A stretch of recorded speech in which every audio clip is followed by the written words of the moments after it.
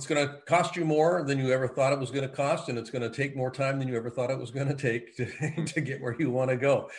And that being said, have fun. I mean, really, if you're not having fun starting a business, and that includes all of the angst that comes with it, you need to back up the truck a little bit.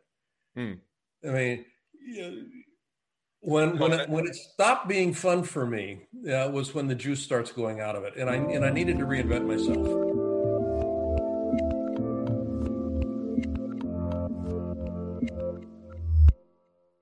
Hey everyone, this is Devin Miller here with another episode of the Inventive Journey. I'm your host, Devin Miller, the serial entrepreneur that's grown several startups into 7- and 8-figure businesses, as well as a founder and CEO of Miller IP Law, where we help startups and businesses with patents and trademarks. And if you ever need help, just go to strategymeeting.com, and we're always here to help. Now, on today's podcast, we have another great guest, and it's Blaine and Bartlett. Hopefully, I don't mess up the name. I always struggle with those, but Blaine is a quick introduction. So he grew up on a farm in Oregon, and nature was he says nature was his biggest teacher. And so as he went off, got a degree, got in marketing and business, did an exchange program in the Netherlands, and he worked for a newspaper for a while, and then evolved over to the human potential industry, and he's worked in Asia and middle of the U.S., worked for Bell Labs for a while, which I think, if I remember right, Bell Labs is now part of AT&T, worked for Nokia and Wisham Initiatives, and then had his wife of, I think 20 years or so, passed on, and he decided to step back, make a change, and that kind of led him to now where he's at today, and he'll get into a little bit more of that journey. So with that much as an introduction, welcome onto the podcast, Blaine. Hey, Devin, it's good to be here. Thanks for the invitation. Absolutely. So I gave the very quick run through of your journey, but let's go back in time a little bit. So you grew up on a farm in Oregon, and nature's your biggest teacher. So tell us a little about it. Good. Yeah. We grew up in the Willamette Valley, Eugene, Springfield, Oregon, University of Oregon, track capital of the world, all that good kind of stuff. Steve Prefontaine. And we had a small little family farm. And some of my earliest memories, predating actually the farm, was having big open spaces in the backyard. And my brothers and I this was back in the 50s, which will date me just a bit here, but we'd go out and just wander, and it was fine. Mom always trusted that we'd get back home in time. But we had hundreds and hundreds and hundreds of acres in the back side of the house here. And so I just go out and I just fumble around outside. And I was always marveling just at the way that things grew and just the seasonality. And in Oregon, definitely there was definite seasons that kind of hallmarked the passage of time. And each season obviously had a growth cycle or a death cycle associated with it, a transition of some sort. So when we actually moved to the farm and, my chores, the cows needed to be milked, the hay needed to be brought in. All of that sort of stuff had seasonality to it. But more importantly, and this is really, I think, the root of this, everything was connected. There was nothing that stood by itself. And when I went to university, economics, the dismal art, I started just kind of, getting cognizant of some of the things that Adam Smith spoke about when he wrote The Wealth of Nations. And the one thing that always kind of fascinated me was his notion around the invisible hands of commerce. That invisible hand notion, which was predicated on enlightened self-interest. I scratch your back, you scratch my back. We're mutual trading partners. You have to benefit if I'm going to benefit. And if it was just unilateral, it was not going to work long term. And the whole notion of the invisible hands was predicated on something Smith had written about 17 years before the Wealth of Nations, and it was called The Theory of Moral Sentiment. And it was essentially a treatise on connection. Everything being connected. And it was in part written to counteract some of the stuff that was going around with René Descartes and Blaise Pascal, which, I think, therefore I am. Separation, man becoming separated. And I use man generically here, man becoming separated from nature. And standing on his, mankind's own, kind of the uber, we are the overlord here. That's not the case. The only free market economy that I have ever been able to find is nature. Everything else is constrained in some way, and it's constrained by self-interest. And that kind of fast forwards where, Ayn Rand, kind of comes into play a little bit here. Milton Friedman, rational self-interest, doing things that serve me. It's rational for me to behave this way. It's rational for us to hike our prices and increase our profit margin, and the hell with the rest. That sort of stuff. So that begins, to dilute and pollute, what would be an ideal around a free market economy. So nature, I'm going to go all the way back to this. And when you look at nature, nature doesn't aggregate. Nature doesn't do things just for the sole purpose of accumulation. It's a center of distribution. Everything in nature serves as a center of distribution in some way, shape, or form. And that center of distribution notion is really important, I think. So now help me tie this together. So certainly understand that you got, nature and how it all applies and where that would be applicable. Now, how did that, and then you went off to university. Now, how did that go with your career? Because I think you started out in the newspaper industry and then you started to shift over to the human potential. So how did you, how did you make that transition? How do you make a business out of that? And how do you make, make a career out of that, so to speak? And, how did that play out over the course of your journey? Yeah, no, that's a great question. That migration, when I'd like to think that there was, I don't want people to think, I would like to think that there was some great master plan. There really wasn't here. So my experience in nature growing up on the farm actually provided kind of a philosophical foundation, philosophical in the sense of beginning to kind of frame how life could be. It was an orientation, it was a context, it was a placeholder. So I get into university and I get into traditional business. And you mentioned my work. I went to school in the Netherlands, an international school of business. It was an exchange program, a junior year abroad, so to speak. And that's where I was first introduced to Ayn Rand, Fountainhead, Atlas Shrugged. And it was kind of like, oh my God, this. And growing up in the west of the United States, self-reliance, you pull yourself up by your own bootstraps. I mean, Ayn Rand's works really resonated with me. Yeah, and just as a complete aside, that's one of my favorite books / movies. The movie series, I still enjoyed it. It was one where it's kind of a bit more disjointed as they had to do movies over a period of time. And it's certainly one, just as a side note, that I'm certainly a big fan of the work as well. Exactly. And so there was that piece, but there was also curiosity. I mean, I'm a voracious reader. So I started reading real early on. I started reading when I was about 4 years old. Literally, truly started reading when I was about 4 years old. I had finished, we won't go into that. That's a rabbit hole. But in terms of the reading, very eclectic. Carlos Castaneda, Abraham Maslow. I would read anything and everything I could get my hands on. And I started connecting dots. And one of the things that began to emerge for me as I started moving out of university and into having to make a living for myself was a realization that most every organization I had ever experienced, having experience with, was toxic in some way. And by toxic, I mean toxic to the human spirit. Now, before we dive into what you're doing today, let's talk just a little bit more kind of what that started as a newspaper, and then you decided, hey, I'm going to switch over to, now you talked a little bit about human potential industry before when we chatted. Was that when you were working in Asia and when you were working in the US or Bell Labs, or was that more of a traditional job, or how did, what did you do when you were working for that period of your career?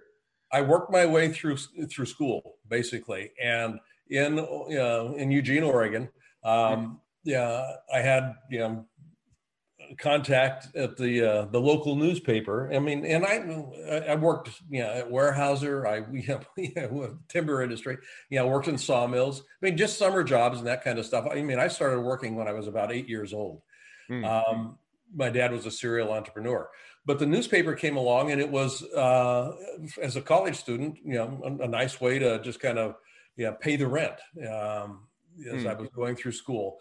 And after I got out of university, they offered me a job, and then it was in marketing, circulation, advertising sales. So it did work there.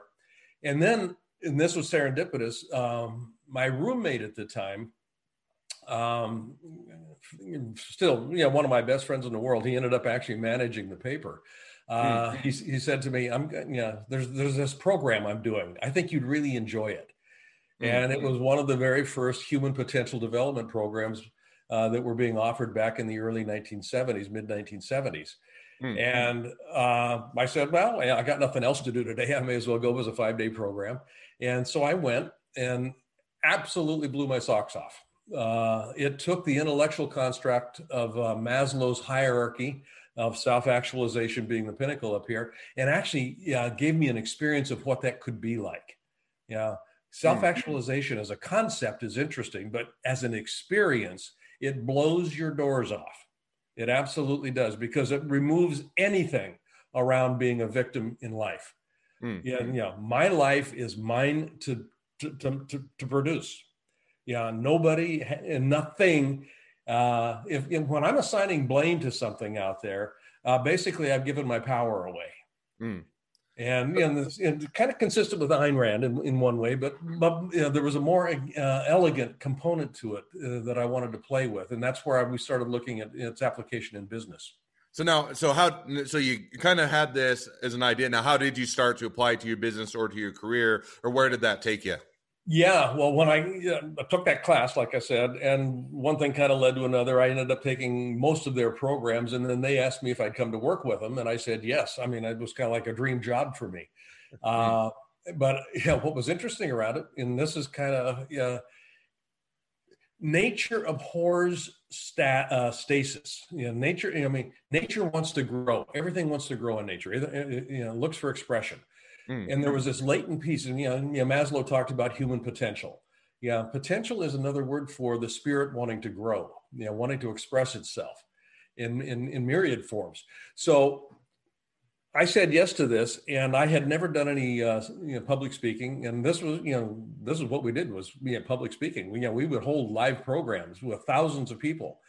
So I found myself on stage, with all kinds of eyeballs looking back at me. And, there's a lot of studies that say, public speaking is the number one fear that most people have. It supersedes even dying as a fear that people, kind of wrestle with. So I stepped into that and really started exploring what it meant to be alive and to tap in. Now, that's kind of a personal experience. We started looking at, in the business, at that point in time, how could some of these notions be taken back into traditional business? And notions, what I'm speaking specifically with here, are awareness, becoming more aware. Energy follows awareness. Energy follows attention. What am I noticing? What am I paying attention to? Also wanted to start looking at how do we bring responsibility, acting with responsibility as causality back into business, rather than people waiting around to be told what to do. What if they actually acted responsible for the outcomes that they were experiencing in their organization? And that started to address some of the toxicity, because most organizations will squash the spirit just to create compliance. Do what I said. That's so now just to help people kind of move along. So get kind of the concept idea. Now let's take it a little bit to the practicality of, give me an idea. So you went to Bell Labs, or you went to AT&T or Nokia. Were you running these programs, or was it later? Or kind of give us an idea of how, if you have all these ideas and all this concept and how to apply it, what companies did you actually do it at, or where did you actually take that? Yeah, when I left that that industry, so to speak, I got, it was kind of like I'd been there, done this, done what I did, and I was looking really for application in business, and the company that I was with wasn't doing that. So I got hooked up with a consulting firm, and the first gig that we did was with Bethlehem Steel. Now, Bethlehem's not around any longer, but at the time, it was one of the largest steel producers in the world. So, one real quick. So give me an idea on kind of timing. So was this 1970, 1980? Yeah, this would have been late 70s, early 80s. Okay. Yeah, actually Bethlehem was late 70s, and the year that we started working with them, that I started working with them, they had lost $1.4 billion, and that was real money back then. It's real money today as well. It's real money today. We had made a promise when we actually guaranteed our result. We said, "Look, I think," and we were brought in as part of an initiative to close some plants because this was reduction in force, the RIFs, I mean, all that kind of stuff. And some of our initial studies as a consulting firm said that if we could get some concessions, if we could get some work practices shifted, if we could get some things done differently, we might be able to profitably keep open some of these plants, some of these facilities. So part of the contractual structure was we will guarantee a result. And if we don't get the result, we'll pay the money back, sort of a thing. So we went in, and part of my charter going in was to develop programmatic approaches that would address labor and management as a mechanism by which we could begin to get some of this stuff done. And specifically, that had to do with some of the stuff that we had been doing in the public development, personal development space. How do we bring that in an appropriate way into a business environment? So we had to, work with linguistic structures and a number of different things. Net story, the short and long, pretty long story. And we were in there for a couple of years. We did what we promised, and we kept these mills open and saved jobs. And it was, for me, proof of concept.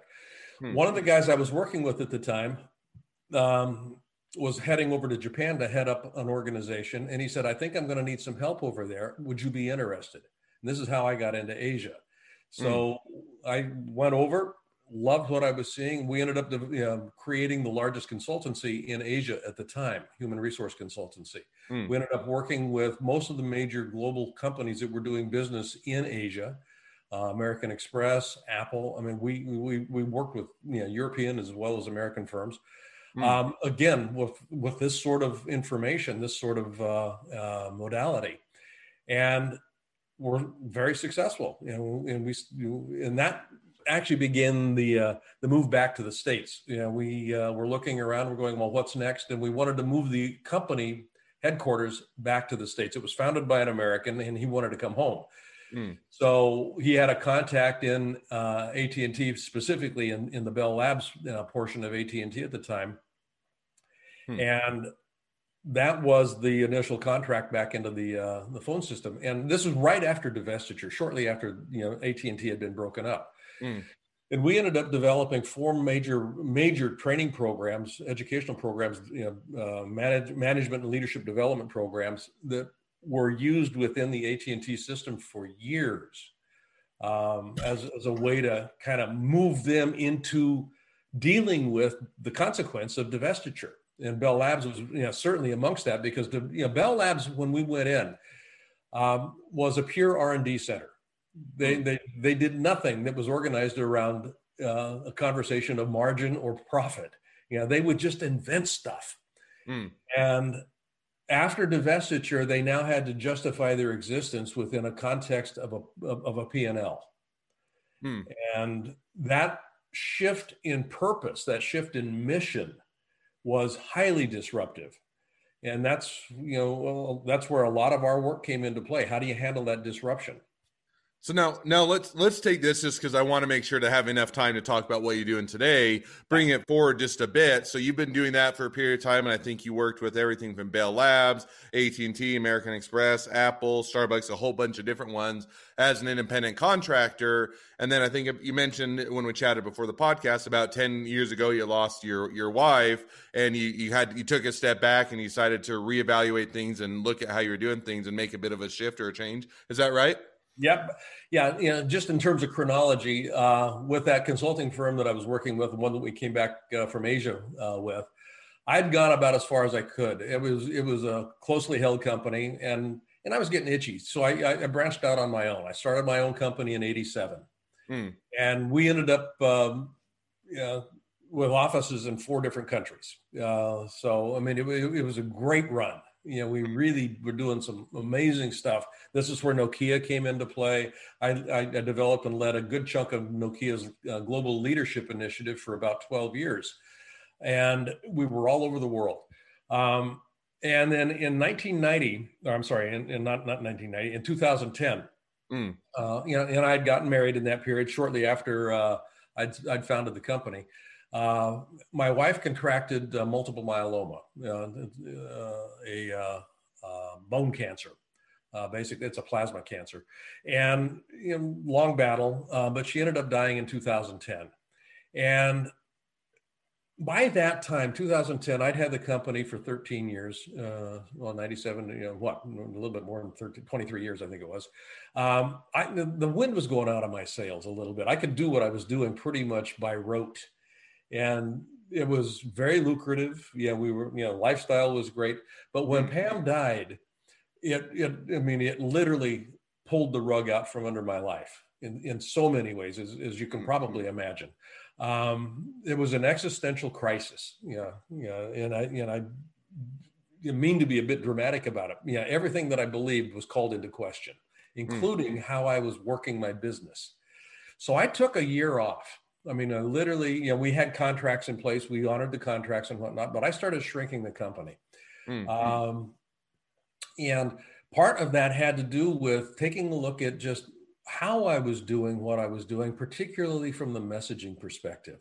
If I had to work with another client to achieve quarterly goals, I was going to shoot somebody because nature doesn't work in that kind of a sequence. And again, I'll go back to nature here. There was I had gotten separated from what got me started, and Pam's death actually reconnected me to what was important in life, which is relationship. How do I actually sustain, create, and maintain high quality relationships in all areas of my life? And I came to actually kind of believe and appreciate that that's all any organization is, a collection of people that are in relationship. They're obviously in relationship with each other, but they're also in relationship with values. They're in relationship with vision. They're in relationship with goals. They're in relationship with IP. And the problem with change isn't the change itself. It's the disruption to the relationships that change causes. And people aren't schooled in how to handle that. Leaders aren't schooled in how to deal with relationship disruption. They get dogmatic. They get, I'm the boss, do what I say, just go out and get that goal, and bring the game back, that sort of a thing. And it's a relationship process that we are missing opportunities around. Because if the relationships are working well in the organization, you're going to have a successful organization. So so take me to now where you're at today. So you had, you did that for a period of career, had a life-changing event, unfortunately with the passing of your wife, and they gave you a reason to pause and reevaluate. You made that change and you said, we're going to change the messaging, the way we do things. So where does that put you at today? What are you guys doing today? And how has that affected where you're at today? This is now 2021. So the last 11 years has been probably one of the most fruitful, one of the most creative, and one of the most productive times of my life. And it's also been one of the most joyful. The company's not as big as it was, and that's fine. I've really come to appreciate that bigness is not the goal. Impact is the goal. And so in answer to that question, I think what we're doing today is having more impact with a broader scope of people and a broader range of conversation, or with a broader range of conversations.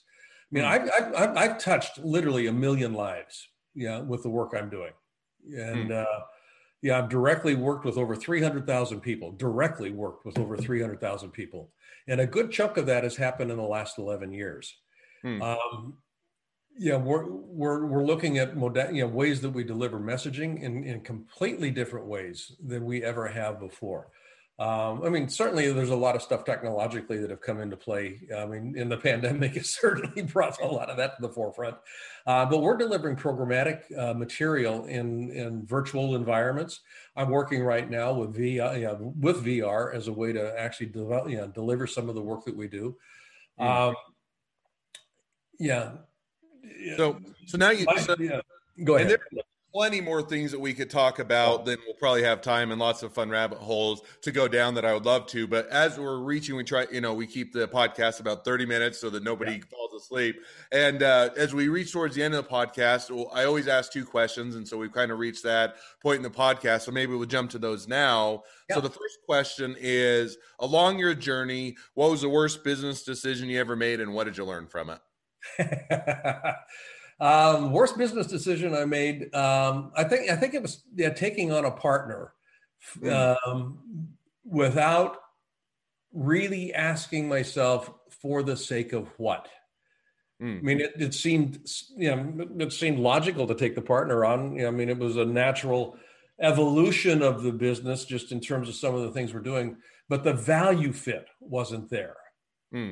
Yeah, she was coming from a different perspective, and I mean, in hindsight, I can look back at some of the conversations we had early on where some red flags were actually tossed up, because money has never been a driver for me. For her, it was the sole driver, and there was a real bumping of heads that kind of came into play there. So I mean, that was probably the worst decision I ever made. Fortunately, we were able to rectify it in a relatively short period of time, not without some angst, but it ended up working, and it taught me a huge lesson to pay attention to values, going forward, and that one has never left me. My oldest client has been with me for about 33 years now. I've had partners since then, and as a matter of fact, I ended up building the business into the different countries that we ended up working with, solely based on values fit, as opposed to what can they do for me, sort of a question. No, and I think that's an insightful thing, both on things that we learn or mistakes made and things that you learn. So now, as we jump to the second question, which is, if you're talking to someone that's just getting into a startup or small business, what would be the one piece of advice you'd give them? It's going to cost you more than you ever thought it was going to cost, and it's going to take more time than you ever thought it was going to take to get where you want to go. And that being said, have fun. I mean, really, if you're not having fun starting a business, and that includes all of the angst that comes with it, you need to back up the truck a little bit. I mean, when it stopped being fun for me, was when the juice starts going out of it, and I needed to reinvent myself. No, and I completely agree with you in the sense that if you're not having fun, then what's a little bit the point of doing being in the business or doing the business? So I think that's certainly a good message or a good lesson to take to heart. Yeah, go ahead. I'm sorry. No, I was going to say, as we wrap up and, as we reach the end of the podcast, now people want to find out more about your business. They want to find out more about you. They want to use your services. They want to hire you as a consultant. They want to be an investor, an employee, be your next best friend, any or all of the above. What's the best way to reach out to you, connect up, or find out more? You can go to my website, my personal website, BlaineBartlett.com, or you can go to my company website, AvatarResources.com. And a lot of not a lot, all of the work I do is organized around what I'm calling compassionate capitalism. And I wrote a book on that. I've written 6 books or 5 books now. I'm on the 6th right now. And people can find out much more about what I'm up to by getting those books. But I'm not promoting the books right now. If you want to find out more about me, BlaineBartlett.com is probably the easiest one, and the work I'm doing is AvatarResources.com. All right. Well, I definitely encourage everybody to check out both websites, reach out to Blaine, learn how to have that compassionate capital in your businesses and how to leverage that to continue to be even more successful. Well, it's been a pleasure to have you on, Blaine. Now, for all of you that are listeners, if you would like to tell your journey, feel free to apply to be on the podcast. Just go to inventiveguest.com. If you want to, and if you are a listener, make sure to click subscribe as well as leave a review of the podcast so that both you can get notifications as all the episodes come out and everybody can find out about the podcast as well. Last but not least, if you ever need any help with patents and trademarks, feel free to reach out to us at Miller IP Law. Just go to strategymeeting.com and grab some time to chat. Well, thank you again, Blaine. It's been fun. It's been a pleasure. And I wish the next leg of your journey even better than the last. Thank you, Devin. Yours as well. Take care.